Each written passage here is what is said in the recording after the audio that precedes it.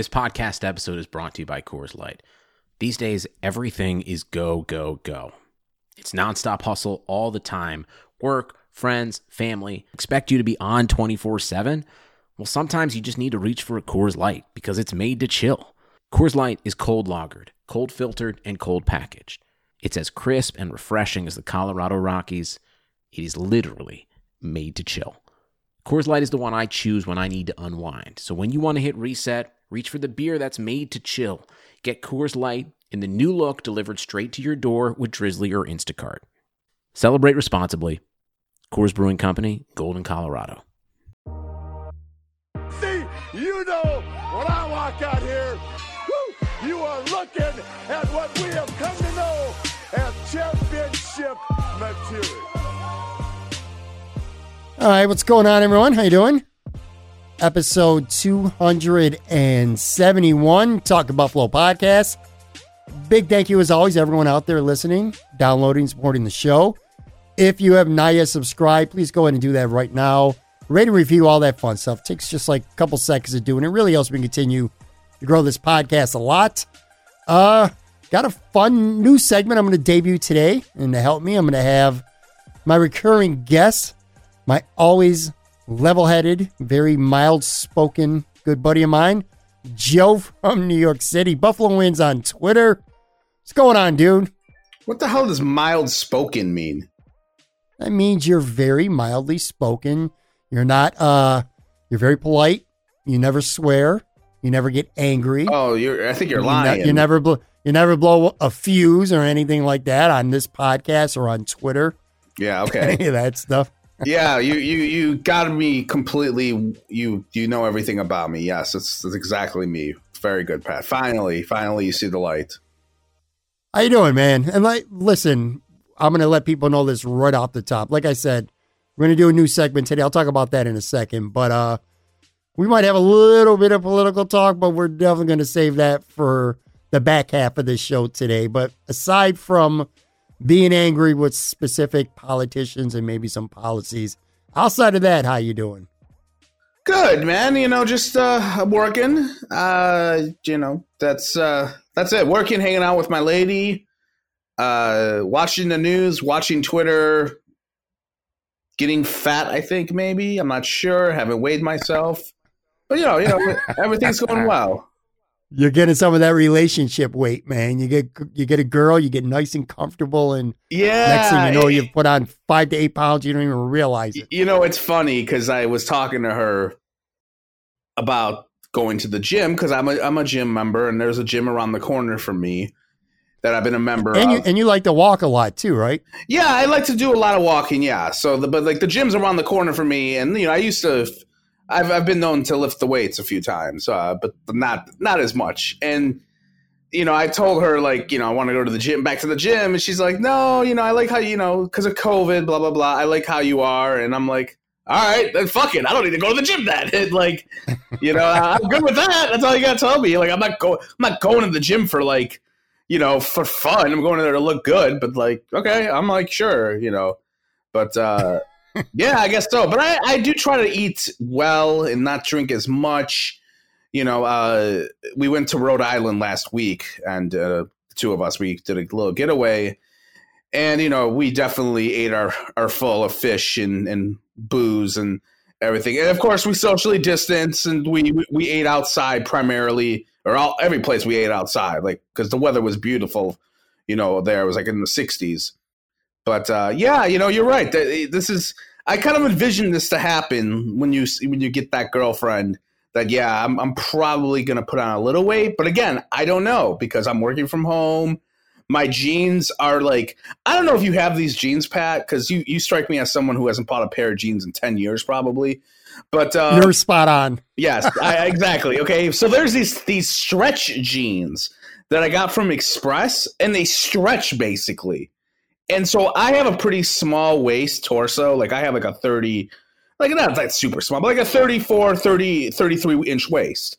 But I have a pretty big stomach or whatever the fuck, and pretty big, I don't know, quads probably. There's some fat on me, but there's some thin on me too. But anyways, these jeans are jeans, and they stretch basically. So like they look really thin on me, but like they're stretch jeans. So like as long as they fit around your waist, you can fucking have like the biggest quads in the world, and they'll stretch out.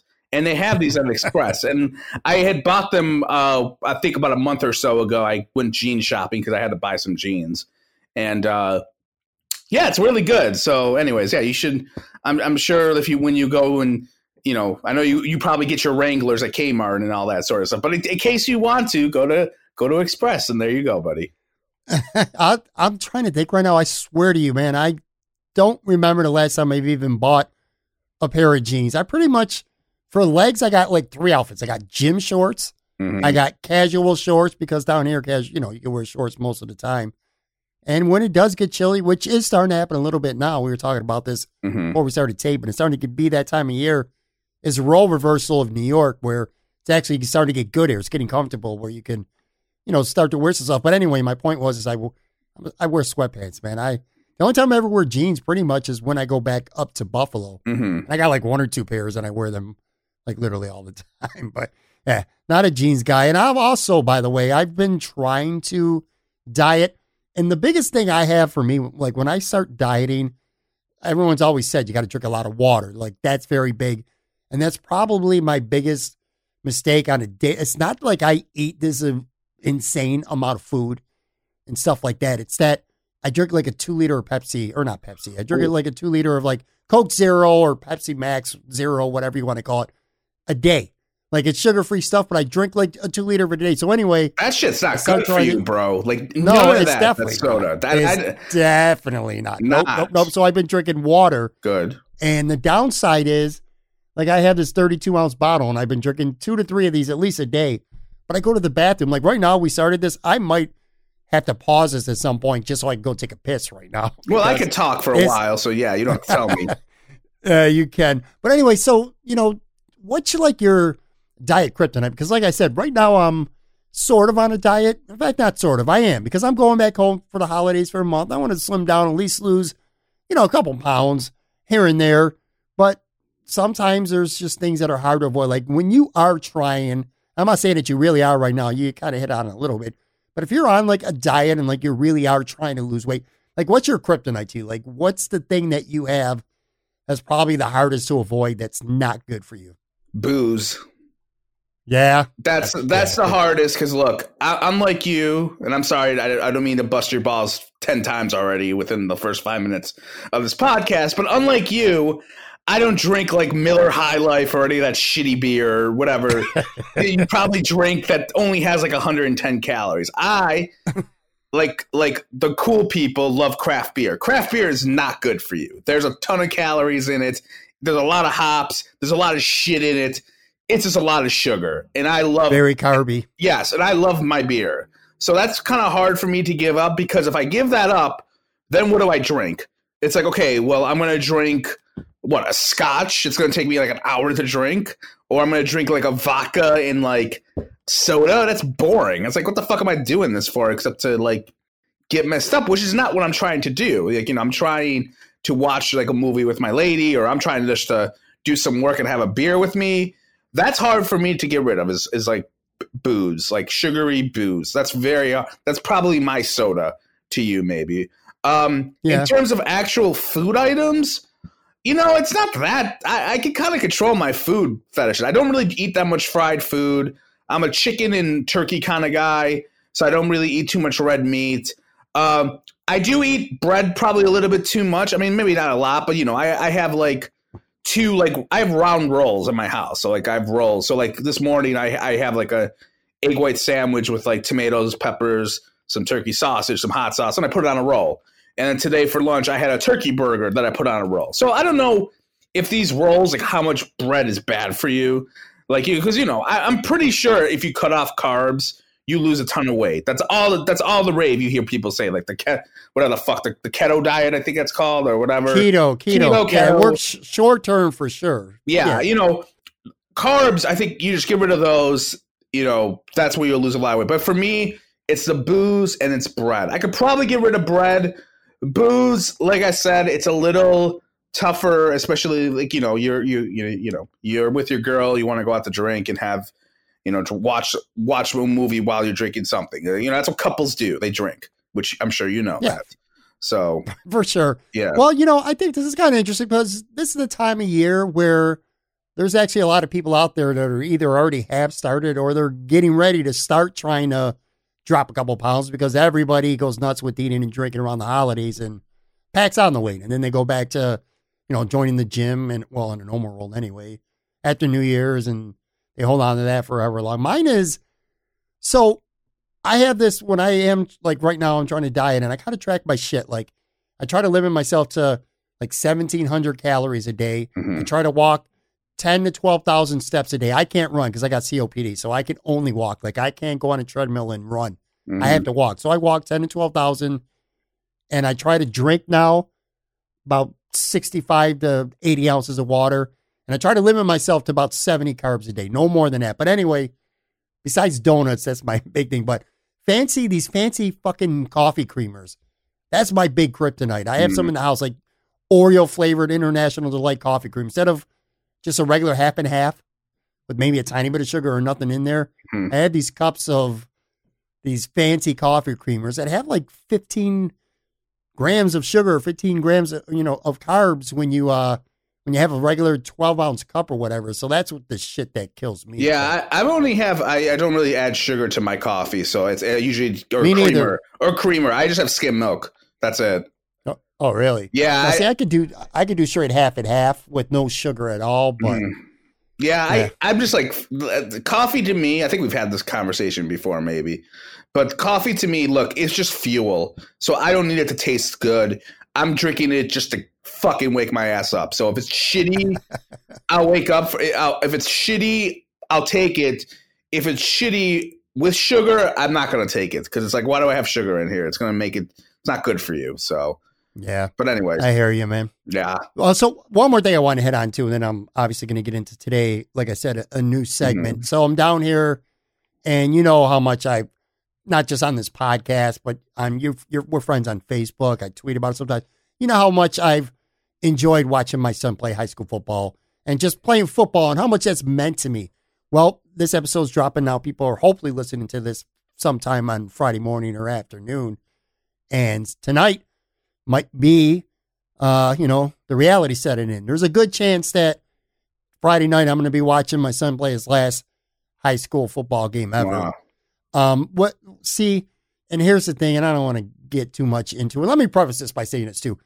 I'm grateful. Okay. I understand how grateful I am and how grateful I should be that I'm in Florida right now where my son's even getting an opportunity to play any high school sport, because I know in many parts of the country, New York especially, that kids aren't even getting that chance. Who knows if they're going to get to play later on this year or at all. A lot of these seniors, you know what I mean? They might not get to play again. So I'm very grateful and I understand that. But basically down here, which everyone knows high school football in Florida is so big, there's a system, an RPI system for ranking. And basically what that does is kind of like college football in a way. It rewards teams that play hard schedules and it penalizes teams that play cupcake schedules. And the school that my kid goes to always plays one of the toughest schedules in the state. And they would have won their district this year. They beat the two teams in their district that they always battle with. And in a normal year, they would have won the district. They would have been at home and had a favorable route to at least get into the regional finals. Well, this year, because of COVID, and some schools and some counties started playing before others because there were different mandates in different counties, not every school's played the same amount of games. And COVID's wiped out some games. So they basically, you ever play like, whether it's pool or whether it's darts, where you go to a blind draw tournament and, you draw brackets pretty much out of a hat. And that's how it is. Well, that's how it is with high school football down here in Florida this year. It was a blind draw. Your record, the program meant nothing. And where you land is where you land. Like this team is playing this team in this bracket and this team's a home game, and it all goes by blind draw.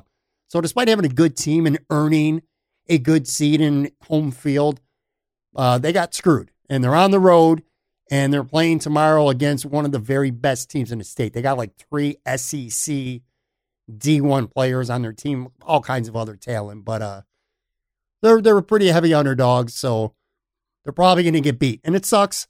And again, I know I sound a little bit bitter about the way they're doing it down here in Florida. I'm just grateful that he's even had a chance to play. But it sucks because they should have had another game or two before they even would have had to play this team, which, I know a lot of people say, well, you're going to have to beat them sooner or later. True, but for these high school kids that are trying to put film out there for college coaches and stuff like that, an extra 1 or 2 games is big. Yeah. You know what I'm saying? So anyway, it's just the reality. I've been really emotional this week, so to speak, because I know there's a good chance that, after watching them play football from Little Loop at 6 years old in Lackawanna, West Seneca and the West Side, and now down here in Florida, that it's coming to an end, man. Shit goes by fast, bro. And, people who raise kids, they already know this. And people who have young kids, I promise you, you're going to find out before you know it how fast when you have kids and they start playing sports, how quick it goes. Next thing you know, they're graduating high school. You know what I'm saying? Yeah, man. At least you got to see the whole journey since 6. He's going to college. Absolutely. He's going to college to play football, though, right? You've tweeted that. Yes, right? yes. Knock on wood, God willing, he does have offers and he should have more.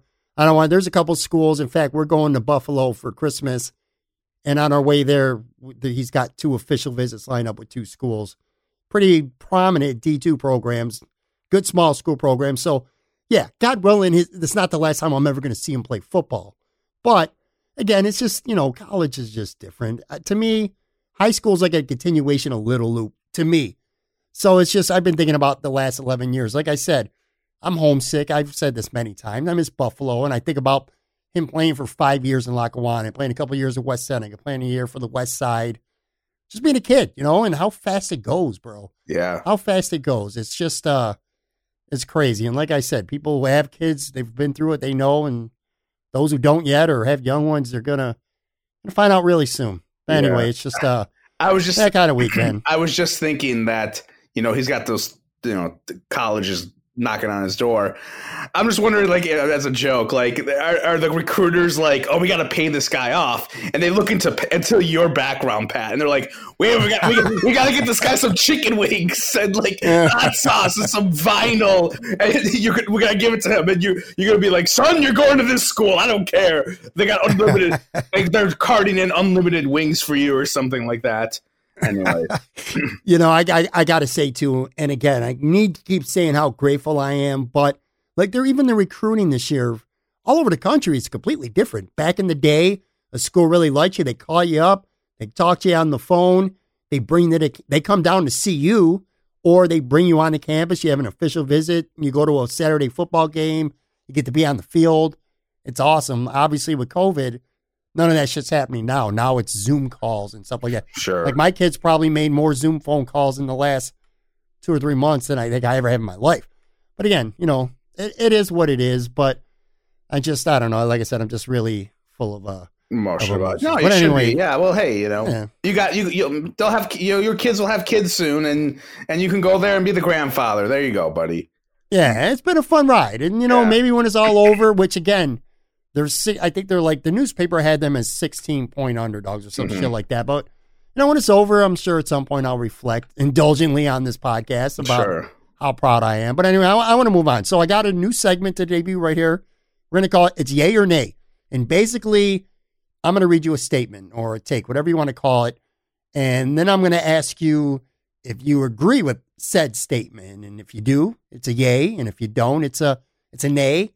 And then we'll discuss them. Pretty self-explanatory. Even the simpletons out there could get that. So you good to go? So, and it's mainly Bills, but I got some other stuff thrown in there as well. So are you good to go? Sure, yeah. All right, so let's start. First statement. The Bills' stunning last-second loss to Arizona will linger for the rest of the season and eventually come back to haunt them. Yay or nay? That's such a death knell, yay or nay there, man. I'm going to say nay. It's not going to haunt them. No, it's not going to haunt them. Well, I agree. I would say nay too. I don't think it's going to haunt them, but I do think it's going to remain annoying because, among other reasons, it keeps Miami on the mouse and the lips of everybody right now because come Sunday night, the Bills are off this week and Miami's playing at Denver, which they definitely should win. They're going to be tied with the Bills at 7-3. And then they play, I think, the Jets and Cincy after that over 2 weeks. So Miami's probably going to be 9-3. And this game was an opportunity. I'm talking about the Bills game, to stay up a game and a half on them, So Sure. it was definitely a missed opportunity. But coming back to haunt them, I don't really see a scenario where it haunts them. Now, do you think that the veteran leadership on this team and Sean McDermott as the head coach, do you attribute that to a big reason why? Like, let me ask you this. If Rex Ryan was the head coach, and this was a couple of years ago, and they lose that Cotton game, then you think it lingers and comes back to haunt them? Man, excuse me, sorry. I don't think so either way. It's just kind of like when we talk about losses that, like, oh my God, this loss haunted them for the rest of the season. We've watched a lot of bad Bills teams, right, over the last 18 years. Can you think of a game aside from like that happened midway through the season that like really haunted them? And I guess there's two ways you can look at it. There's the haunted part where, okay, hey, they missed the playoffs because they lost that game. That's like a legit haunted part. I don't see it in this way. They're making the playoffs, I feel.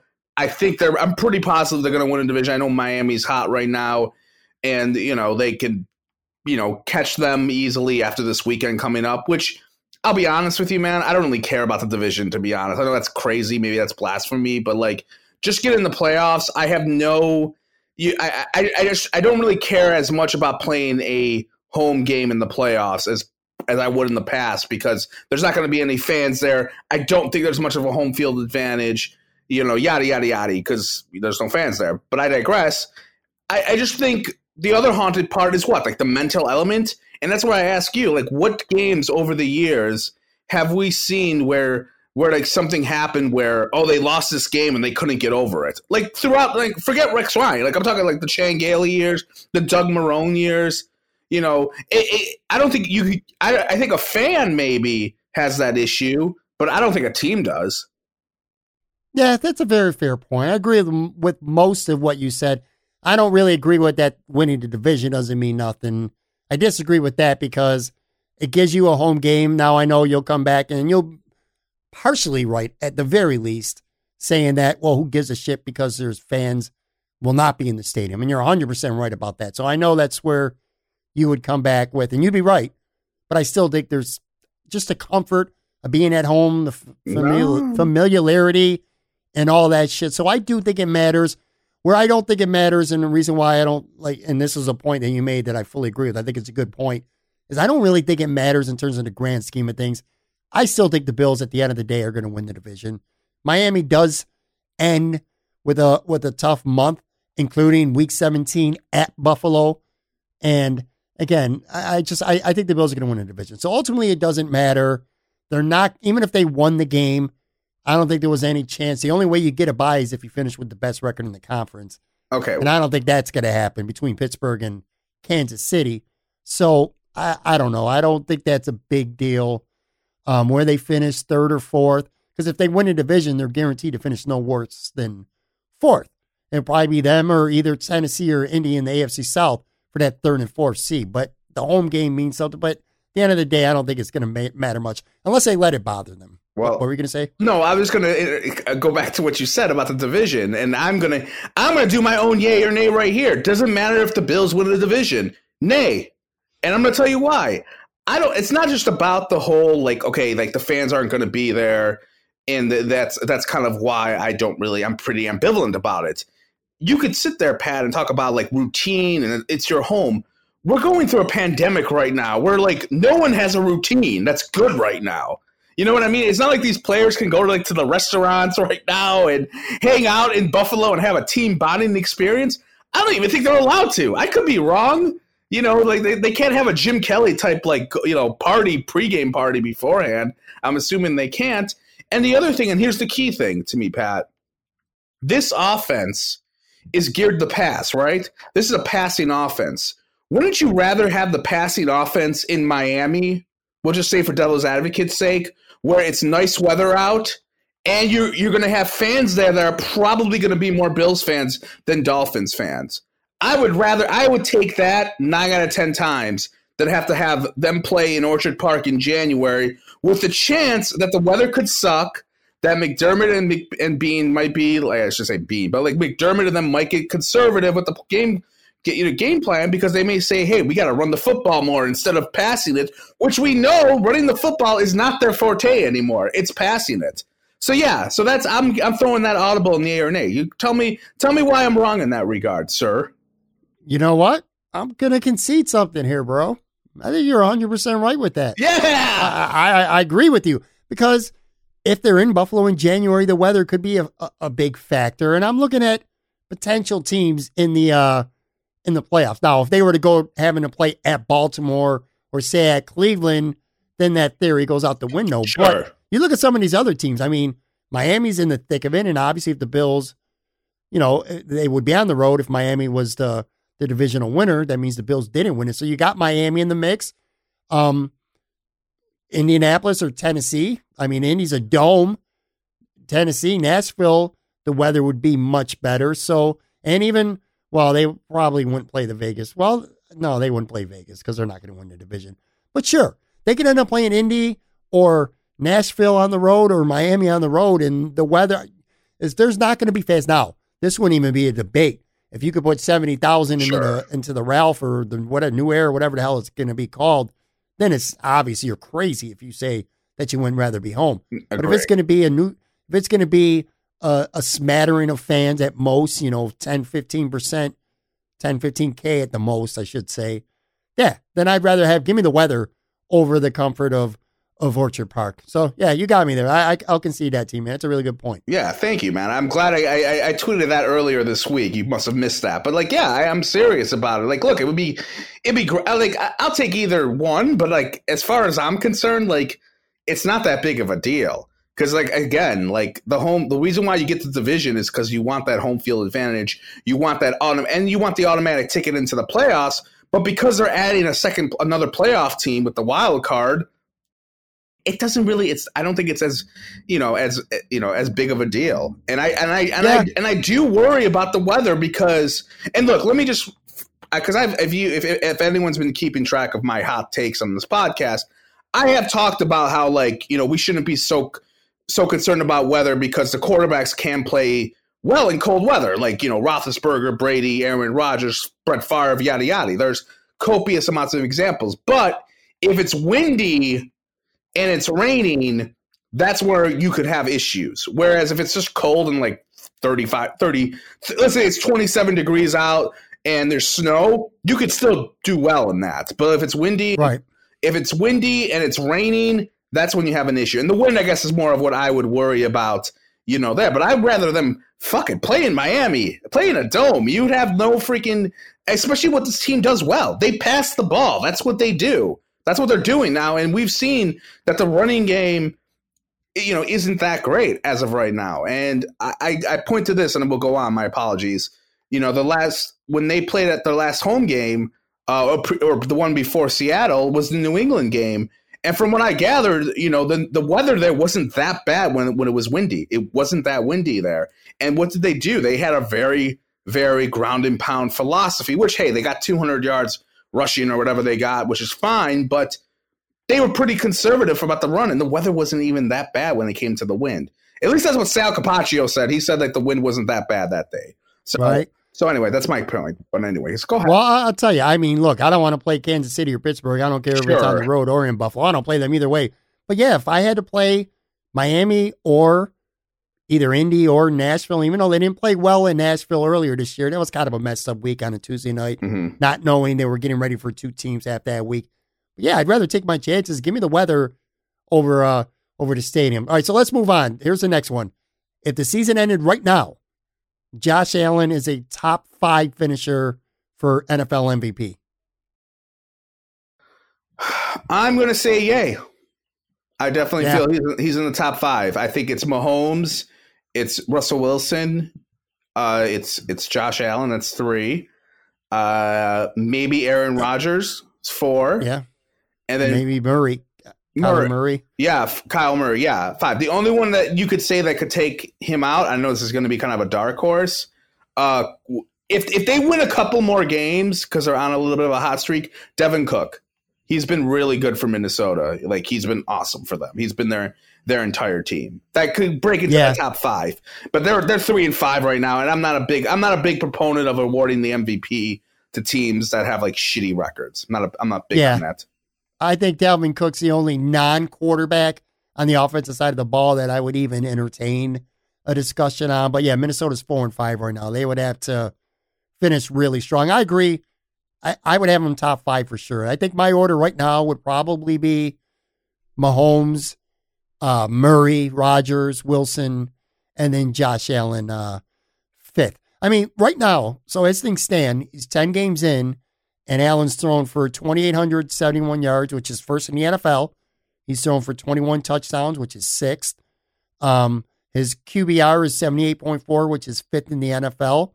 He's also ran for 279 yards and 5 touchdowns. So he's on pace for just under 4,600 yards and 34 touchdowns. 7 interceptions. 2 of them came on Sunday, of course. Not great, but you look at those numbers, and here's the funny thing, dude. We're talking about Josh Allen, and we came to an agreement. We both say yay for being a top 5 MVP. It was, a handful of months ago where I think the bigger conversation was, will the Bills exercise a 5th-year option on Josh Allen? This is his make or break. You better prove it. And if he doesn't, we're going to start thinking maybe like the Chicago Bears thought with Mitch Trubisky after last year. Mm-hmm. It wasn't too long ago, not just me and you, pretty much most of the narrative in Bills conversations circled around that. Now the guys, if he's not a top 5 MVP guy, he's right on the cusp. Big Ben, I mean, maybe he's lurking. I mean, they are undefeated. Maybe Alvin Kamara, if the Saints end up getting the top seed, he's been great. Maybe even like Tom Brady, because Tampa's got, 3 losses. Maybe if they finish 12-4, Tom Brady, partially because of his play, partially because of his name, will be up there. But yeah, and I like Dalvin Cook. That was a good one. But aside from that, it's not really a question as much of a statement to you right now that I'm making, but I'm shocked. I'm pleasantly shocked that when you take the July, August conversations about Josh Allen's potential future with the team, that we're talking about a guy who's right dead smack in the MVP mix. Yeah. Crazy to me. He's been great. I mean, the Allen Stains can celebrate, because they were belligerent and annoying about him. But he's been great. He's proven everyone wrong. And it's amazing to me just how much better he's gotten, since day one to, whatever, what is this, like his 40th start maybe at this point? I don't know. But he's just, the progression has been outstanding. It is hard pressed to find someone where he came from, those first, 12, 13 starts to what he is now. It's hard to find that type of quarterback who has made that much progress. I can't really, there's not many guys. I can think of Drew Brees, maybe he wasn't very good in San Diego his first 3 years and he started a lot. And, he's obviously one of the greatest of all times now.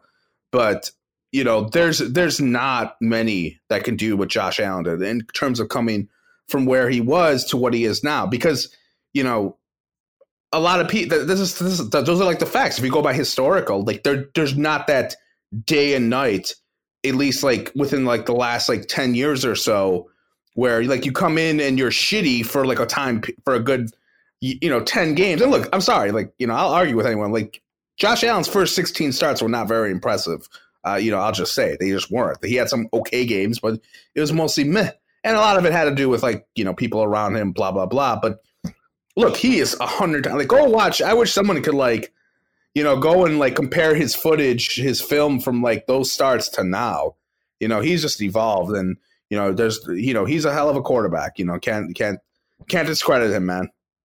Well, let me say this, and I know this might sound weird, but I was more impressed with Josh Allen in that loss against Arizona on Sunday than I was in either of the weeks that he won AFC Offensive Player of the Week, which was the week before against Seattle and week 2 against Miami, where he threw for 400 yards and 4 touchdowns. And here's why. Because he kind of stunk in the second half. He threw 2 really ugly interceptions. Frankly, he threw a couple passes that should have been intercepted. He could have easily had 3, even 4 picks that game. But so many years post Jim Kelly, I'm talking, where we watched the Buffalo Bills team play and the quarterback was playing bad and they just completely unraveled. That quarterback would go in a shell for the rest of the day and it just got worse and worse and worse. Mm-hmm. What I love about this kid is he didn't play horrible, but he was not playing anywhere near any MVP level. Say we can agree on that. But at the end of the game, when they needed to score he was flawless. That pass he threw to Stephon Diggs for what should have been the game-winning touchdown, that was a perfect throw. 30-something yards in the air, perfect throw. He just let him down when they needed it. And I was talking to Aaron Quinn a couple days ago about sort of the same thing. Jim Kelly's a first ballot Hall of Famer, and we all remember all the great stats and all the great games and all the great things he did. But older fans, people who have been around, you included, you remember Jim Kelly, a lot of times he kind of sucked for big chunks of the game. But then when the Bills needed to have that good 5-6 minutes to either win the game at the end or put a team away that was on the ropes, that's when Jim Kelly would make the plays. A lot of times. And that's what I saw from Josh Allen, not just this game, but also earlier in the year against the Rams, where he didn't play well, but he led him down to a game-winning drive at the end. Yeah. That impresses me about him. He's tough because, again, he could have willowed under the pressure or just not playing well, but he did not do that. Yeah, no, he definitely has a flair for the dramatics when adversity hits, and he's been great in the fourth quarter. I don't have his numbers in front of me for the fourth quarter, but I'm sure they're astronomical, and that's where you get paid the big bucks for. So he's been good in the fourth quarter. He showed a lot in that game, as you said, with going down the field and having the pressure to score, and especially at the time when the Bills offense wasn't very good for that quarter and a half or whatever it was. But I'm excited about him. It's to the point to where I often think about, let's just say in a horrific way, the season ends with the Bills collapsing. The defense allows 100 points or something like that a game. Not 100, but let's just say they finished 9-7 and they missed the playoffs or something like that. If Josh Allen's still maintaining this level of play, I'm going to be you know what? It's a failure of a season probably, but at least we have this. You know what I mean? As the scapegoat, because that's the only way I would say that if you miss the playoffs and you didn't you collapse or something like this is if Josh Allen took that next step. It wouldn't be about Ed Oliver or if Trey White got better or whatever, Devin Singletary becomes Ricky Waters or something like that. It's how Josh Allen has progressed. Yeah, I'm with you there. All right, next topic. Stephon Diggs is on track to be one of the Bills' best 3 trades ever. Ooh. Well, it's a tough one. I have to say this. The Bennett trade was great. The Jerry Hughes trade is great. And I think I'm going to say... I got one more in here, though. This might influence you. Go ahead. Which a lot of people don't even remember this, but the Bills actually had Tom Cousineau as a player. And back in 1982, they traded him to the Cleveland Browns. Oh, yeah. And they got the 83 first, a second in 1984, and a third in 85. But anyway, that first round pick, trading Tom Cousineau, led to them drafting Jim Kelly. Sure. I mean... But I don't know if should that count. This is kind of a loaded question. It could be a trick question. Because, Bennett, people are saying, well, the Bills did not draft Bennett. In fact, they didn't trade for Cornelius Bennett until well into his rookie season. Sure. The thing is, he never played for Indianapolis because he refused to sign with them. They couldn't work out a deal. So he was a holdout who got traded. But the season was well underway. It was a deadline deal, in fact, when the Bills traded for Cornelius Bennett. Jerry Hughes was a straight-up player trade for Calvin Shepard. What a ripoff that was for the Bills in a good way. So, yeah, you got those 3. I don't know if Stephon is at this point better than I would say would come. Bennett, definitely not. I mean, Bennett was a 5-time Pro Bowler, man, 3-time All-Pro. He was, one of the better defensive players in the history of this franchise for a long period of time. So, I don't know. I guess it could come down to a preference if you consider Tom Cousineau a legit trade, but Jerry Hughes, I don't know. I could be completely wrong in this. I think I am. I should Google it, or you could Google it. Was Ted Washington a trade? Didn't they give up a draft pick to get Ted Washington, or am I losing my mind? I'm going to have to look it up at some point. I don't remember how he arrived in Buffalo. Oh, man. Well, he came from Denver. That much I remember. No, he didn't. He wasn't a trade. He was a free agent. He was an unrestricted free agent. He signed in February of 95. My apologies. Yeah, I think... Yes, because I do. I mean, if you do count the trade you mentioned that got us Jim Kelly, I would probably say it might bypass Jerry Hughes' deal, but like again, Jerry Hughes is like he's been here for a while. Diggs has been here for a minute, but I also love offense way more than I love defense. You know what I mean? Yeah. And Diggs is going to make the Pro Bowl at this rate, and Hughes unfortunately hasn't made the Pro Bowl. And Stephon Diggs is leading the NFL in receptions and yards this year. So you look at all these great receivers, Hopkins and Devontae Adams and Julio Jones, all these big name receivers. I mean, 10 games in and a lot could change, but Stephon Diggs has outperformed all of them, man. Yeah. It's tough, but it's tough because I love Hughes. Did you mention in the trades, and my apologies if you did, the McCoy and Kiko Alonso deal? Did not. That's another good one that deserves consideration. They gave up Kiko and a pick, right? No. For LaShawn? It was just straight up. It was just straight up. And if you think about it, Kiko hasn't done. I mean, I'm not going to pretend I've watched Kiko Alonso games. He seems to be like a journeyman going all over the freaking place. And McCoy gave you 3 really like great good years. Like if it wasn't for McCoy, they don't break the drought, in my opinion. Yeah. But based on our conversation, I think I'm being lean towards saying nay, but only because it's only been a little more than a half season. Like if me and you were to talk about this 2 years from now, this might be number 1, you know? Mm-hmm. I'm going to say, I'm going to nay it for now because, and you know what? Here's the thing. If I'm correct, stop me if I'm wrong. The draft pick, maybe this shouldn't matter, but like you kind of like to rip off other teams. Like the Bennett trade, if you remember, it did not work for the Colts. Like they got a bunch of garbage in that trade, and I think it was like the Colts and the Rams were involved with it, and all their guys, their assets weren't very good. Calvin Shepard's not very good, obviously. I don't know where he is these days. Mazel tov to him, wherever he is.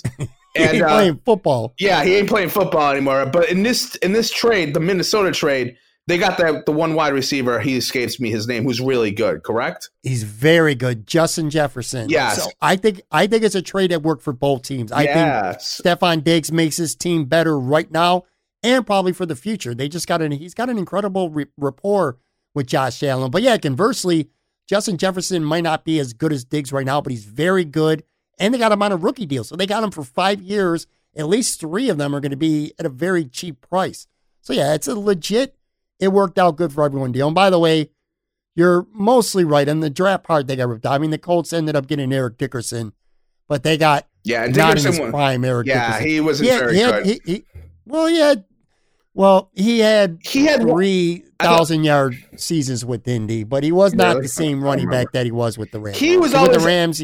Yeah, I'm sorry. Yeah, because I started watching football around 90, and I remember he was having issues with them in 90, and like he was very. He fell off. He was not only that. I think he was very temperamental, and he had issues with the Colts management. And the Colts management at that time, like Jim Irsay was the owner, and he was a dickhead, and they were having issues. But it wasn't as good. Like they gave up a lot for Dickerson. It's crazy, man. When you think about like all the trades back in the day.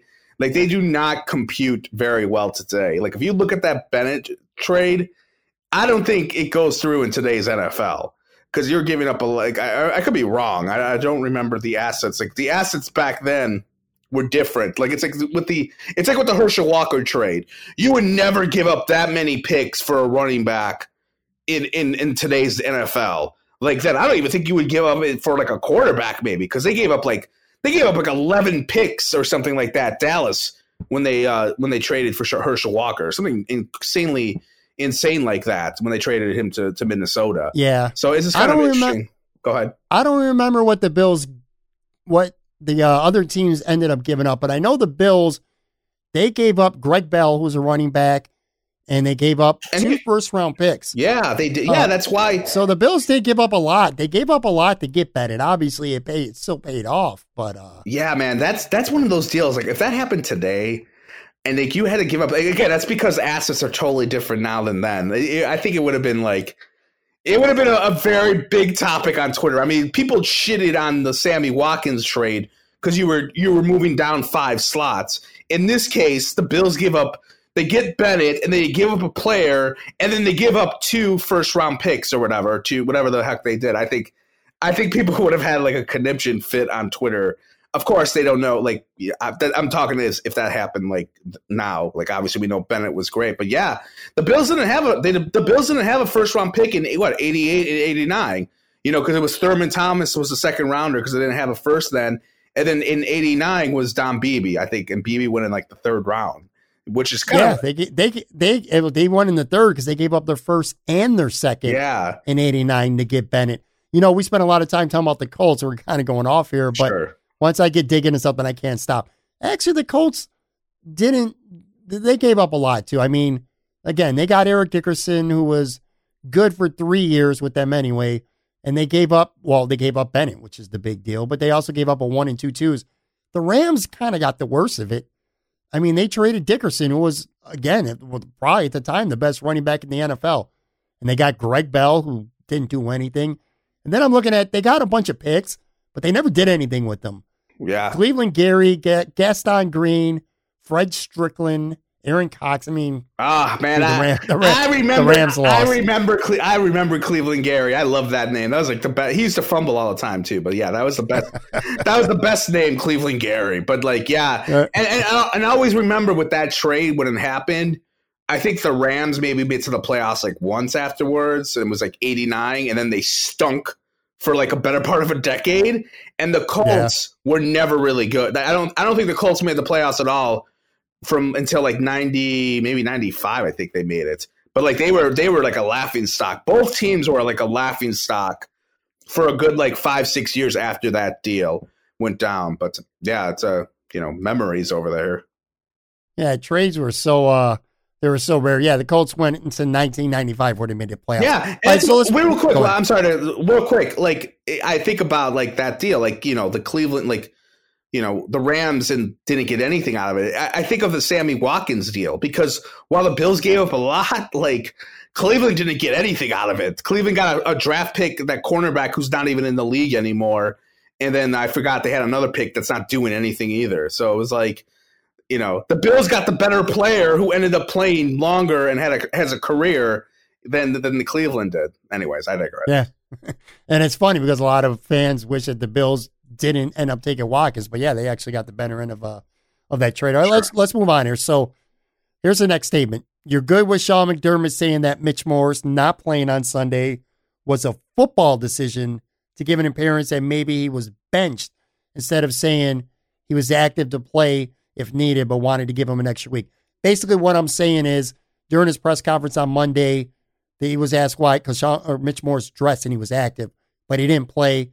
And rather than Sean McDermott saying, we just wanted to play it safe, use an overabundance of caution, which, by the way, I hate that phrase that's being said so much. So, but anyway, that's the truth. And instead, he said it was a football decision.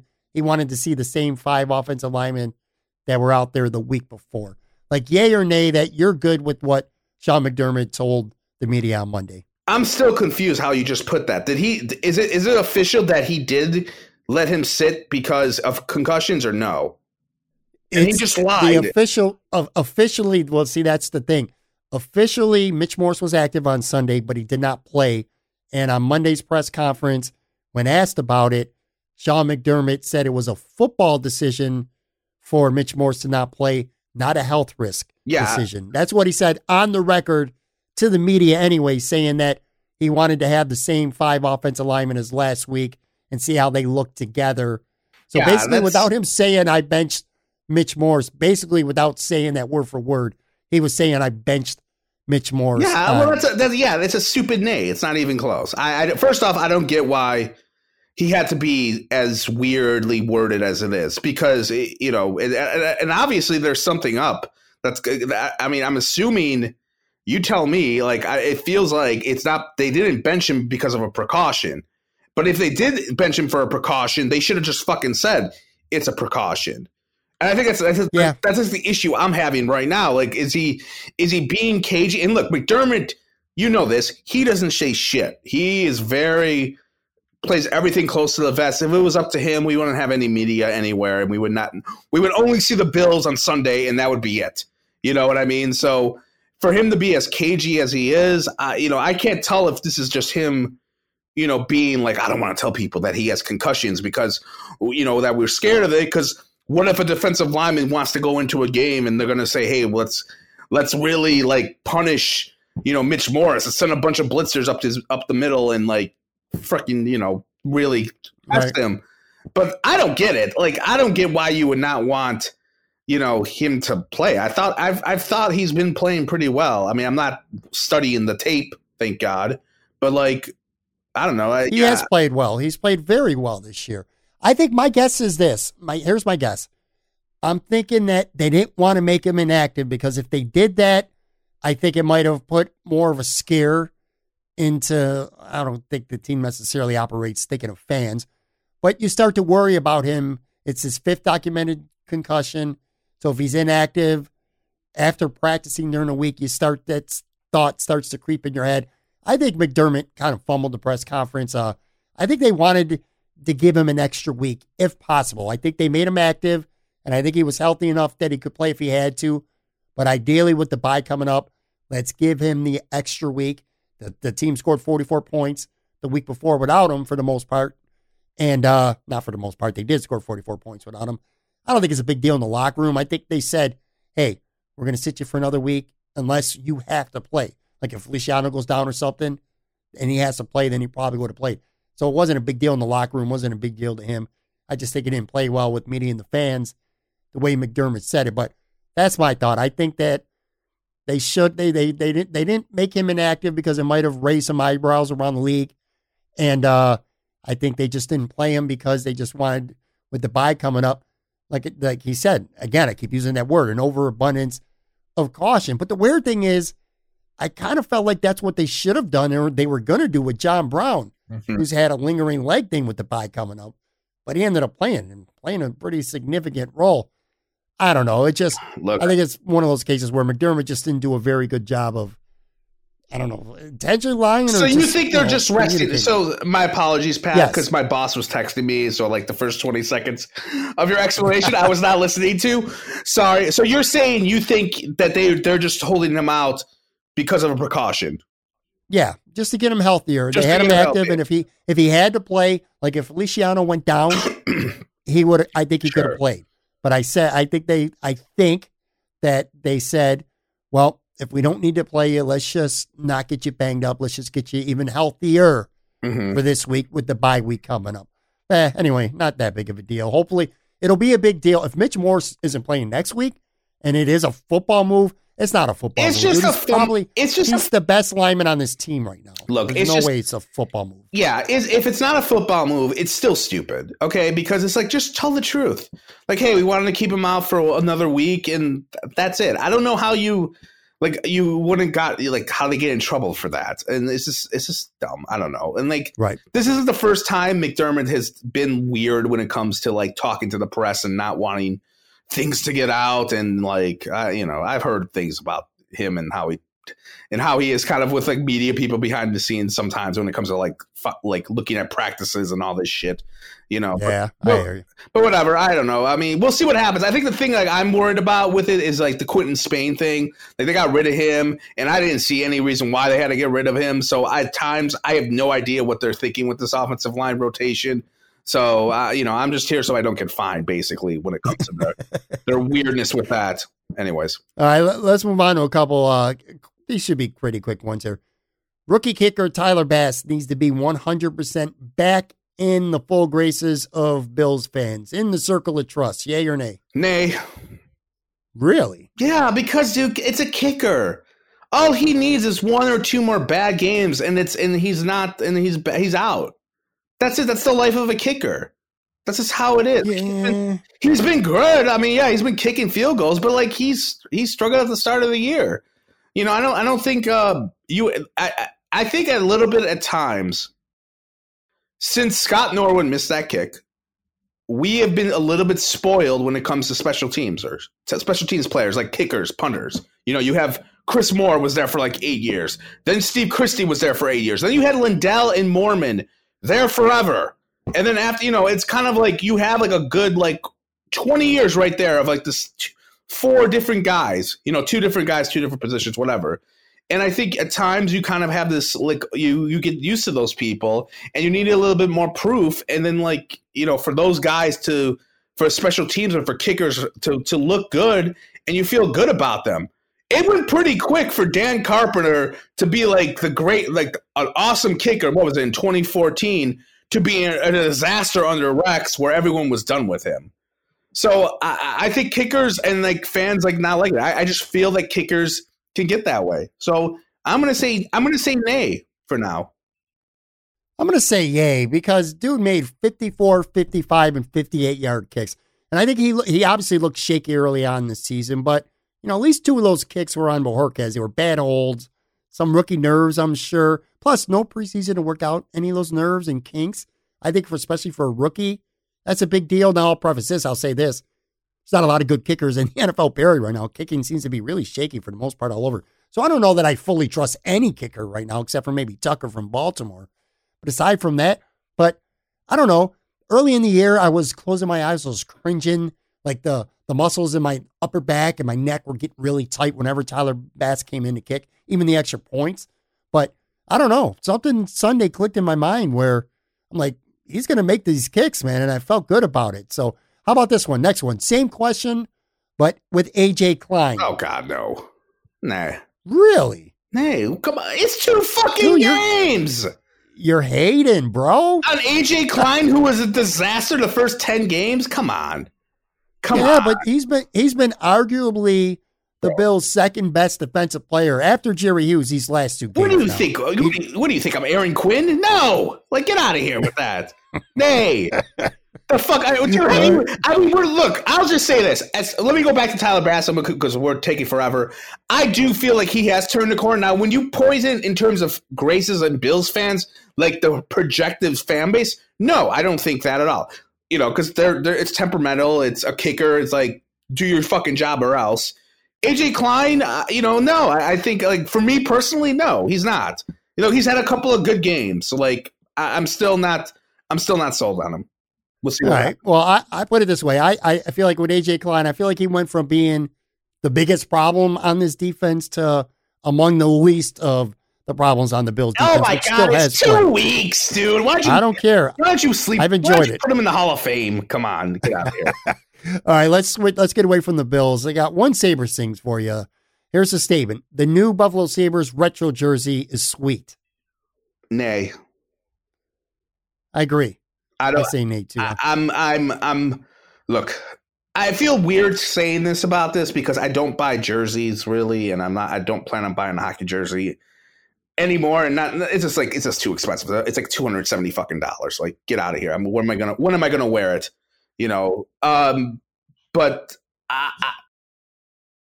red and black, man. I wanted red and black. When it came to the color, if you're gonna do that jersey, do the red and black. I don't need everything to be blue and gold right now. Glad they went back to the royal blue. Great, sweet, mazel tov. But to just ignore the red and black, which was a really fun era of like Sabres hockey, the most successful era in history, to be honest with you, and just be like, yeah, we want to do blue and gold. It doesn't do it for me. I think the jersey's average to me. Yeah, I'm like Matt, and I don't really have like a strong take. I semi disagree. Like, I kind of like the white and the colorization of that slug that was running black on there a little bit. I don't love it, but I'm all right with it. I'm not a big fan of that like buffalo that's running across the bottom front part with the colors on the bottom. I think that looks pretty whack. Now, you mentioned the price. I got to shout out my friend Megan. Actually, I don't know if this is a good or bad shout out, but she put it up on her social media too. The jersey order, so $283. You know what a fan you got to be to spend $283 on a jersey that you put over your body, especially when it's a Buffalo Sabres jersey. You care about the team that much to spend $283 on a jersey. I don't know if you're like a fanatic or if you're insane. Yeah, that's crazy. Now, again, I'm like you. I don't buy jerseys. I don't wear jerseys. But even if I did, I could think of a lot better things to spend $283 on. Even if it was a jersey, I should say, more than a retro Buffalo Sabres jersey that'll probably never be worn again after this season anyway. Yeah, that's it's just too expensive. And look, I did buy jerseys. I've had my like run with them. It's kind of like I always get into these grooves where I'm like, oh, I want to buy a bunch of jerseys. Like I went through that where I bought a bunch of jerseys for both teams from probably like 2004 to like 2014. I just bought a bunch. and then I kind of got out of it. But part of the reason why I got out of it was like the price is too freaking ridiculous, and I found it that I wasn't wearing them all that often. Like I would wear it to a sports bar. Like I'm gonna go like 16 times a year and wear it. Like what the hell am I gonna wear it? You know, I could give it to my girlfriend as a nightgown if she wants it when she comes over here, but that's it. I got 2 Buffalo Bills jerseys in my closet. One of them is a Josh Allen jersey, which I didn't buy. My daughter gave it to me. Well, my daughter gave it to me as a Christmas gift last year, so cool for her. And then the other jersey I got is actually a Dante Whitner blue Buffalo Bills jersey, and I got that as a gag gift when I moved to Florida. We had a going away party. I think this was back in 2016, and one of my buddies thought it would be funny to go out and eBay or whatever and get me a Dante. He would have kicked your ass anyway. Go on. By the way, 283. How many craft beers? How many high carb, high calorie craft beers could you buy for $283 spent for a Buffalo Sabres retro jersey? I mean, for a 4-pack, you could get them probably for $20. So do the math, 25, almost like 15. I could have got probably, but yeah, fuck that shit. I get a 12-pack of Busch Light is like $9, man, after taxes and shit. Yeah. Let me throw a wrestling one at you here, man. We don't talk wrestling much anymore. Thank God. The Shield made its WWE debut 8 years ago. They're the best WWE stable ever. Another tough one. How are we just saying that as like how good they did for business together, all 3 of them? Or yeah, just the business aspect, the creative aspect of it. No. I'm going to say no. You say me? No, DX. I mean, when you think about it, when the Shield was on top, when they were together, it wasn't like they were on the top of the pay-per-view landscape. All 3 did great individually for the most part, but together they were like always like kind of like that near the top of the main event. But they weren't at the top. They weren't DX, where DX was like main event and pay-per-views, and like you had Shawn, you had Hunter. They were a part of that. They on their own, they're really good. Like Roman Reigns, Seth Rollins, main event WrestleManias and all that sort of stuff. But no, I'm gonna say nay. I think DX and Evolution are ahead of them. This is not probably a popular opinion among wrestling fans, but I never, and it's not that they weren't good, it's just my personal opinion. I never really loved DX that much. Didn't love Nexus either. I loved the Nation of Domination. I loved the Hart Foundation. I loved the Corporation at one time. I thought there was a good combination of some good talent and also silly people like Patterson and Briscoe in there. They were great too. But I would say nay, and the reason why is I would say Evolution to me is the best. Mm-hmm. You got those 4 guys, 4 Hall of Famers. Ric Flair was still doing a lot more at that time. Randy Orton and Batista were still on the come up at the time, and Triple H was on top of the wrestling world. That was a great faction. It was a great, entertaining. It was fun. So yeah, man, I think I would go with Evolution here over the Shield. Okay. A couple more I got for you, man. He died last week, so I want to bring him up. Alex Trebek, here's the statement. Alex Trebek recently passed is the GOAT when it comes to TV game show host. I'm going to say nay. I got to go with Bob Barker. We're not agreeing on a lot of these. That's fair. I say yay. Look, here's my thing, and rest in peace, Mr. Trebek. I never really was a big Jeopardy guy. I loved The Price is Right as a kid. I used to watch it all the time in the morning, and if it was like the summer or between holidays for away from school. And I don't know, I thought Bob Barker was funny. He was witty, and like I don't know, he's like, and the show was funner to me. Like that's why Trebek. All Trebek does is he no offense to him and to our Jeopardy audience over here, he read questions. That's what he did. That's and not to besmirch him, he was good. But like I don't know, I felt Bob Barker was better because I liked the show better. And Bob Barker was at least the Raw GM for one night. Alex Trebek wasn't. I remember that.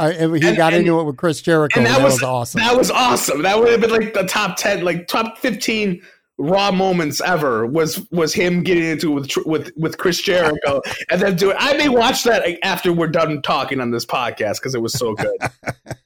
I'm going to say yay. I agree. Bob Barker and also Pat Sajak, they're like equally famous. I just happen to like Alex more. I like his personality. I also loved Regis when he was on Millionaire. And I don't know if you remember this.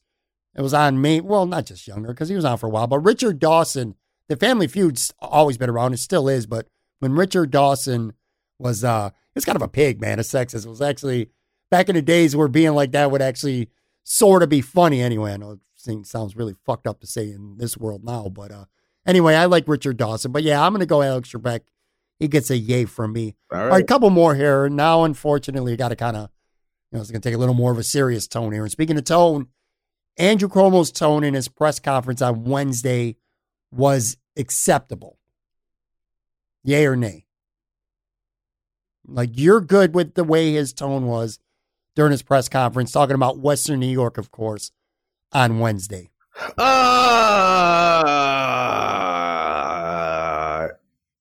Yay. I'm going to say yay. And it's a tough one. I know, like, I'm a, I don't know how, I really don't know how I feel about Cuomo. Like, some moments I like him, some moments I don't. I think sometimes with the restaurants he hasn't really done well. But look, the outbreak, there's an outbreak happening in Buffalo right now. I mean, they've doubled cases in the last week. Yeah, big time. And he probably knows, and maybe part of this could be his ego a little bit here, that he's not well liked in downstate upstate, excuse me. I always get mixed up. But like, he's not well liked in like Niagara County, Erie County.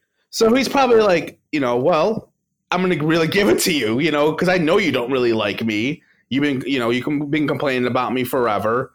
And I think part of that maybe was that, but like, people, it's just the cases are going up and he has to be a bit of a dick. Now, I understand if you disagree with that because he's playing into like other, like, I'm sure, like, and I got this like, oh, well, Trump is like, he's an asshole. So you're fine with but you're not fine with Cuomo being an asshole. And it's like, well, he's an asshole when he has to be an asshole and he doesn't lie every freaking day. So yeah, his tone was pretty demeaning a little bit, but like, get your shit in order, man. Like, the cases are going up. And I said this on Twitter yesterday, and I'm sorry to take your steam, but you and I both still have connections and roots there. And and I've seen what people have posted, people I know, like not just some asshole like Jason53321 at Bill's Mafia on Twitter, but people that I know in Buffalo not take this seriously. And I've seen them on Facebook post this, people I know. And like, I compare that to here, like the people that I'm friends with in New York City, where we fucking take this very seriously. You know what I mean? And that shit could come in and wipe you out like pretty easily. I know, like, 1% of people have died, whatever. That's 250,000 people have died from this. And I know people that still have side effects from this. I interviewed a guy yesterday, Pat, who was in LA, mid-40s, got COVID. He was a police officer. And he got COVID in July, and he just started tasting last week, where he could taste, foods or whatever. Just like, I don't know what to tell people. Like, yeah, he was a bit of a dick, but like, it's been 9 fucking months, and like, if people still don't get it, and people, and I've seen people say that they've gone to my sister. She's like my ears in Buffalo because she's there. She lives in the suburbs, which are very primarily tend to be more not for Cuomo. She tells me like what her like people like friends are saying about this, and they don't believe it. They are like being crazy about this. So yeah, I'm gonna say yay. I understand though the other side of it way more than I understand people liking AJ Klein now. But yeah, that's my take. Go ahead. All right. Well, look, I tweeted this and I'm going to stand by what I said. I feel like he was kind of a douche on Wednesday, and I felt like it felt unnecessary to me. But that said, I do respect the message and I accept the message. And it's easy for me to say that because I'm not there. Okay. I don't got to deal with a lot of the shit. Well, yeah, but you got different, like, see, this is where I'm so torn about everything. All right. Because I'm a lifelong Buffalonian. I love Western New York. I am homesick. I've said that many times. And it's not a secret that very likely sometime in the next 6 to 8 months, I'm going to be back.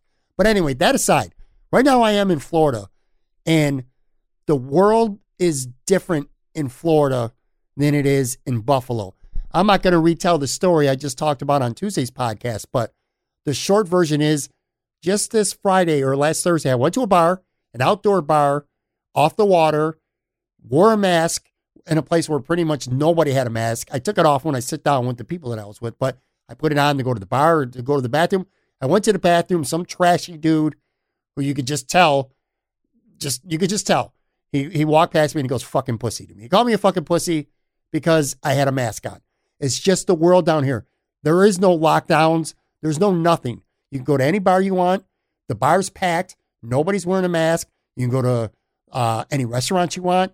You can play sports. My wife plays softball, volleyball. She does all kinds of shit. And there's tons of people around. People wear masks in the stores for the most part, but you could see a little bit less and less and less. COVID has been essentially dead in Florida pretty much since July. Like I said, school's on, sports is on. My kid plays high school football. I'm very blessed and I'm not complaining. I get to go watch him play. 400 or 500 people are in those stands. You know what I'm saying? It's crazy. I can't relate to what's going on in New York other than the first month or so of COVID where everybody was in lockdown. You know what I'm saying? So I have to be careful with how I say it, but I understand Cuomo's message. You hit on it, and people don't want to accept it, but it's the truth. The rate is going up, and it's getting worse. The second wave is here. It's starting to feel to me like kind of like last March, where we were like, I don't think we had any idea at the time when we would talk early on how bad this was going to get. And I feel like we're approaching that again, where the cases just keep going up. The deaths are going up. People now, as opposed to March, are more frustrated. They're sick of it. And this is where I'm when I say I'm torn, because like me and you are on the same team, and my buddy Tone Bucks, I'm the same way with him that I am with you. We unite when it comes to how we feel about Donald Trump. We hate Donald Trump, okay? Where I'm different is I believe in a lot of what Donald Trump, and I know this is some people want to hear, but a lot of what he has said during his campaign, I believe in. Not for the right reasons. I do think the country should be open to an extent. I think masks should be mandatory. I don't even think it should be an option. I think it should be mandatory. But I don't believe in shutting everything down. These gyms, these nail salons, bowling alleys, stuff like that. Because I think in many cases, people are losing their jobs. They're not going to recover from it, man. They're just not. You know, we've only gotten one small stimulus since all this happened. But I don't know. I'm kind of going around in circles here, Joe. But my point is, I don't like the tone, but I do accept it. I know a lot of people in Buffalo are losing their minds, and I can't relate to that because they're frustrated and they want to get out and they want to do shit.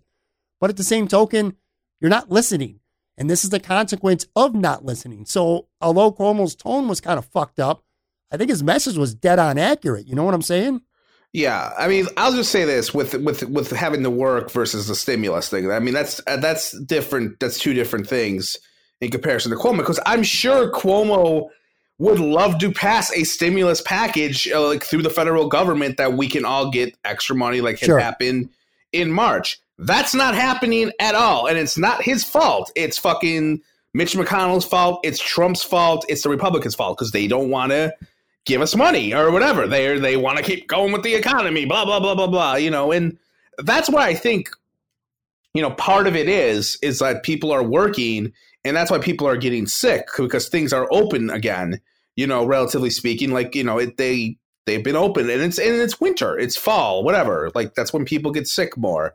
But you know, that's why I think there's cases going up there, and obviously, you do have your fucking douchebag who wants to not wear a mask at a bar and that. But I also think people are getting together and hanging out at houses, and like that's how you can easily get it. You know what I mean? And that's I've done it.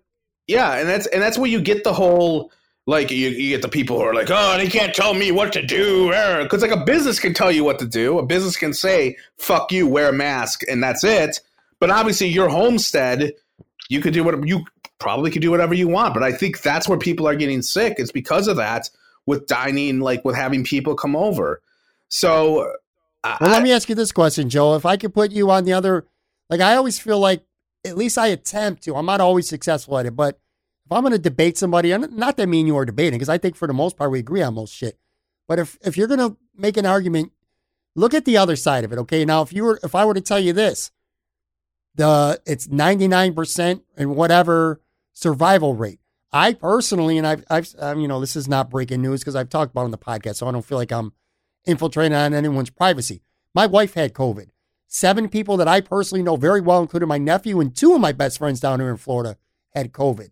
None of them lasted more than 48 to 72 hours before they were perfectly fine. Again, 99% of people are recovering fine. It's tough. Again, I'm being careful because it's tough. I don't want to be ignorant to 230. I got a good podcaster buddy whose father died from COVID, man. So, I'm trying to be very respectful in both ways here. But anyway, the mindset, if you look at it from the mindset of 99% of people or more who are getting this are perfectly fine. Some don't even have any symptoms. Things should be open. And if I want to go to a bar, I should be able to go to a bar. And I know that's kind of a luxury thing to say, and that's probably not a good example of a bar. That's pretty stupid, actually. But you know what I'm saying? Like, if you put yourself in that side of the fence, are you able to put yourself on that side of the fence? That's what I'm kind of asking you. Yeah, because look, it's not just about living or dying. Okay. It's about other things. True. It's about like medical bills. I mean, I'm glad, like, obviously for you and your family, it was a mild case of it. I'm talking about like having to go to, like, I just told you, I talked to a guy yesterday who couldn't taste anything for 5 months. There's a girl on Saber's Twitter that I follow. I think I forgot her name, but like it's Saber's Deline Bunny. I don't know. I forgot. But like she tweeted something like 2 weeks ago, man, where she got COVID like in the summer or something like that. And her legs to this day are black and blue because of COVID. Like she's not dead, but she's got black and blue fucking legs, and that's the thing. Like it's just, tell me what the statistics are for people who still have symptoms after the fact, or tell me what the statistics are for people, how much they have to spend on medical bills to go to the hospital. Don't say life or death. Like that's how we can wipe our hands with it. There is no other disease. Like, does that mean like with cancer? Like, I'm sure when people get cancer, like, okay, yeah, they recover. Like, there's probably a, I don't know, there's a number of like how many people die from it and those who survive it. Does that mean it's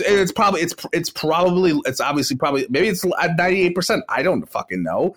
But like you don't all of a sudden just say, well, hey, we can't. Well, hey, most people don't die from it, so let's not try to stop it. Or let's try to cure it. Like, it's still a cure. It's still something that you have to do. And look, my idea is this. Okay, I'll just tell everyone this. I think the government, there's enough money in the government that goes to so many stupid fucking things we don't need. We do not need Space Force, a thing that's costing like $2 trillion so we can go to fucking Mars and Donald Trump can like show his dick on the fucking planet and like be like, look at me. I'm like Reagan because Reagan went to outer space. We don't need half of that shit. That shit could go right to us, right to American people, and go, hey, we need you to stay home, or we know you're working and that you're getting this, and here's some extra money, so you don't have to work as much for it. Okay, and if anyone wants to say that's a handout, fuck you. Okay, we've all of our fucking taxes collectively, we've all been paying taxes forever. And like the way that the taxes are go in this country is a joke, and like you can pay for this, you can like give people extra money, and that's why I will find some common ground, a little bit, not really common ground, but I understand if people are getting it while in Buffalo because they're working, because like what's the alternative? Because like they're not getting another stimulus package right now. They haven't gotten one at all. Since September, when they gave like I think $200 extra fucking dollars to people who are unemployed, So it's all fucking just ridiculous. Like I said, I understand like people are tired of it. I'm tired of it too. But like the innocuous small things like wear a freaking mask, social distance. I know it sucks not to go out.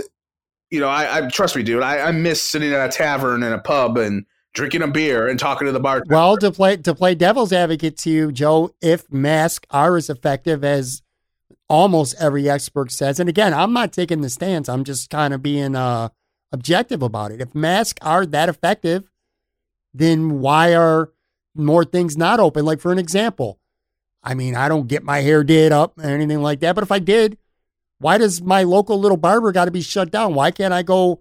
He has a mask on. I have a mask. Why can't I go get a haircut at his place?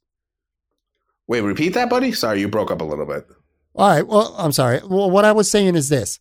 Masks are supposedly, and I agree with it for the record. I've already made my strong stance on masks that they should be mandatory. But if people are wearing a mask, why is the barbershop closed where I can't wear my mask to go get a haircut and the barber, who puts a mask on and he cuts my hair? Why do those places have to be shut down? Or nails? Like if I were to go get my nails did or go get a pedicure at a place, I'm socially distanced. I got a mask on. Well, the person has a mask on. Why aren't those places open? Because I think you're not next to a person doing your nails that you don't know for X amount of time, and you're not next to the barber X amount of times for 20 minutes. Whereas if you're in a restaurant, you got the waiter comes over for freaking 30 seconds. What do you want? Here it is, and then you bounce. That's it. I think that's the difference. Like it's all. I mean, well, let me ask you this: why would Cuomo or anyone want to shut down? Does he have a hard on against the barbershops? No, I agree with that. Some people, I know there's conspiracy theorists out there. Everyone says, and I mean to some extent there is some validity on both sides for the record, where Democrats want to shut shit down to make the Republicans look bad. Well, that's before the election, or vice versa. The Republicans want to keep everything open, even though they know it's going to pay heavy consequence because it is an election year. I never bought either of that for the most part. I mean, I don't think Cuomo wants to screw over the small business owners of New York State and put them under for good and close their businesses down and never open up again because they couldn't survive the 12 to 18 months where they had to close their doors. I don't think that's Cuomo's desire. I mean, what does he get out of that? So yeah, I agree with you. I think at the end of the day, Pat, I don't think anyone knows what the fuck they're doing, kind of. And like maybe in a way, like I think he's trying, whereas the idiot in the White House doesn't give a shit, and the idiot just wants to it's like open everything up. Like he just wants to. He only cares about his stupid base, which is stupid, But yeah, I just think, look, it's gonna be a shitty winter. And I feel like you and I and everyone that's listening to this podcast, you got to brace for it, man. Like COVID ain't dead yet, and I completely agree. It sucks, but like you have to. We've gone. Think of like the other side, Pat. We have gone from where it's just the flu to holy shit, it's not just the flu, and to like Fauci saying it's coming back in the fall. Like he said this in the summer. And everything his predictions have been correct, where this isn't the flu. Like, so sooner or later, the naysayers need to like get their heads out of their asses and like just realize that this is legit. And again, look, what do you lose? Like, okay, so you can't go to, I like drinking. You like drinking too. Like you can't go to a bar once a week or twice a week. I mean, we'll live. And especially these people, Pat, like, if we're going to toe the line of Republican versus Democrat, Republicans always are all about like the military and the flag and the history of this country fighting for fucking democracy. They'll talk about how these soldiers died for us to be free. Right. And they risked it. And you can't even handle having to wear a mask in a freaking grocery store. But like the people you idolize, they can go to war and die, but you can't freaking handle wearing a mask. Yeah, I agree. Listen, that's where I draw the line. Again, I don't want to be hypocritical because I'm going to keep going back to the same thing over and over. There's high school football down here and there's fans allowed. In New York, you can't do that. I'm very happy and I'm very grateful. I will go to a game. I will go watch my wife play volleyball with a bunch of people hanging out. I will go to a couple houses. I went to an outdoor bar. I just told you I got called a fucking pussy in the bathroom. Mm-hmm. I went to an outdoor bar with plenty of people. So I don't want to be a hypocrite. But yeah, that's the one thing where I draw the line. There shouldn't be a debate about masks. Masks need to be mandatory right now. Because yeah, It's not about liberty, and it's not about personal freedom and all that stuff. It's about protecting, your fellow Americans. That is patriotic. It's community over convenience. And that's what it is. And that's where I draw the line, where there's people who just fucking won't wear a mask because they want to be defiant. It's macho and all that other stupid shit. Yeah, anyway, it's just stupid. It's just dumb. Like, just wear a mask. Social. It's just like, just read the facts, man. Just read how many cases. Vaccines are coming soon. Hopefully. Yeah, hopefully vaccines come soon, man. Yes, hopefully it'll be back by next year. The vaccines will be here next year. But like, again, just read the facts. Just read how many cases are happening. Listen to people. I'm telling you, people, that this isn't like, I've never in my life, Pat, have known anyone who's had the flu. Like, maybe they have. I just don't remember. That has died from the flu or had the flu. I have known people that have had COVID, been affected by it, died from it. Like, read the fucking facts, man. Like, that's it. Like, it's not hard. Like, just no conspiracy theory from the Democrats or from the medical people to, like, let's stop this. Like, what are they doing? Like, they won which we're about to get into.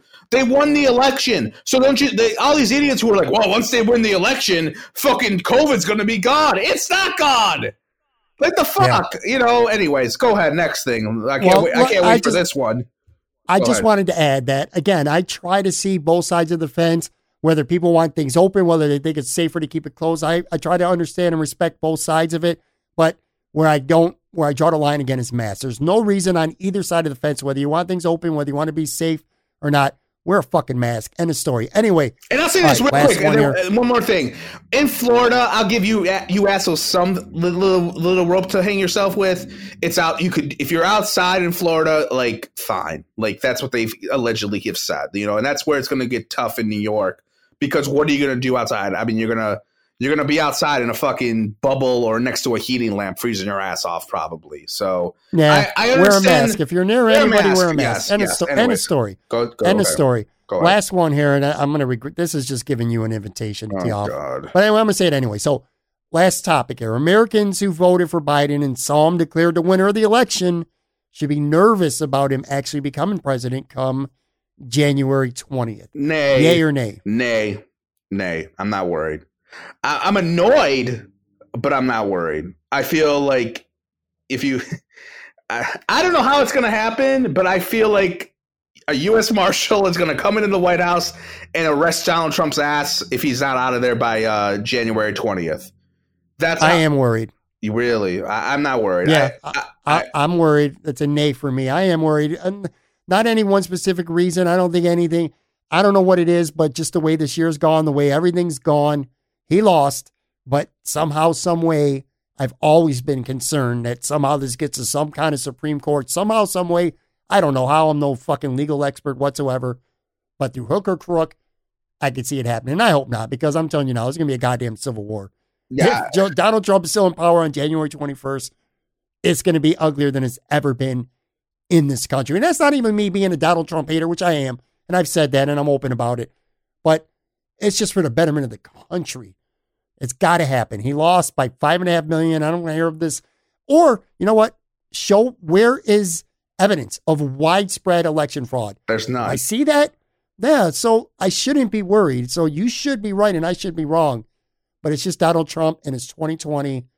And the Supreme, I'm just scared. I am still a little bit worried. Yeah, but it's not going to get that far. If anything, it's just going to be whatever. Look, it's still November. Like, I'll panic in like January when like there's nothing going on. But like it's all bullshit. Like, that's all it is. Like, and obviously the Republicans are enablers because they're not telling him what, they're like, oh yeah, we got to count every vote. And they're trying to get a reverse. Like Lindsey Graham's trying to call places. It's just absurd. I mean, I think a lot of us called it before, like this was going to happen. Like he was like, he's not going to leave. He's going to fucking lie. So everything about this race has went how I predicted it, including the only thing I've gotten wrong, honest to God, not to pat myself on the back, which I totally am. The morning of the election, I put up a electoral map on Facebook.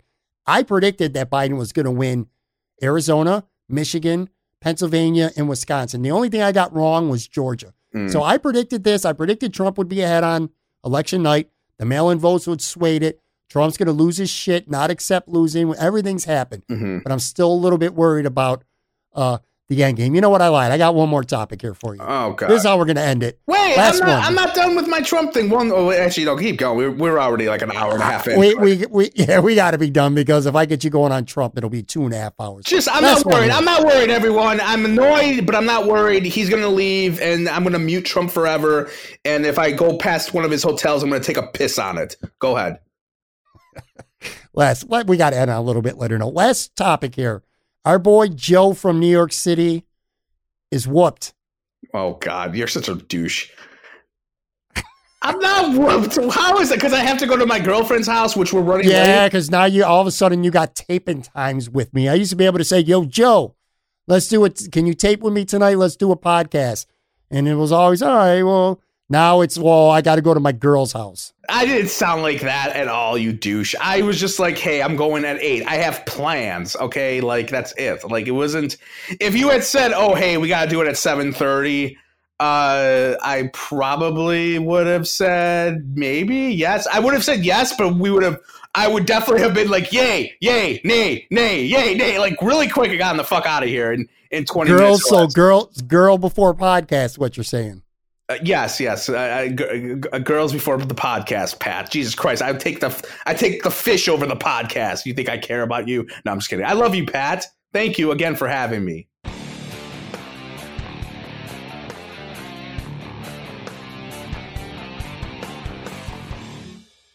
All right, boys and girls, that is going to do it for another episode. Very big thank you again, Joe. At Buffalo Wins on Twitter. Make sure you're following him on there. If you think he's explosive on this podcast, you need to hear him, or see him, I should say, on Twitter. Big thank you to all of you as well for listening. A couple new shows coming up next week, which, by the way, I got a former Buffalo Bills first rounder on the podcast next week. Somebody who never does podcasts. It's going to be somebody that you probably have not heard from in a very long time. So be on the lookout for that next week. Again, big thank you to everybody out there, as always, for listening. I know there's so many good podcasts out there. So when you're locked into this one, it really means a lot to me, and I don't take it lightly. So thank you very much. Have a good weekend. Stay safe. Wear a fucking mask, and we'll be back. Brand new show on Tuesday. Nobody builds 5G like Verizon builds 5G, because we're the engineers who built the most reliable network in America. And the more you do with 5G, the more building it right matters. The more your network matters. The more Verizon engineers going the extra mile matters. It's us pushing us. It's Verizon versus Verizon. 5G built right from America's most reliable network. Most reliable based on rankings from RootMetrics second half 2020 U.S. report of 3 mobile networks. Results may vary. Award is not an endorsement.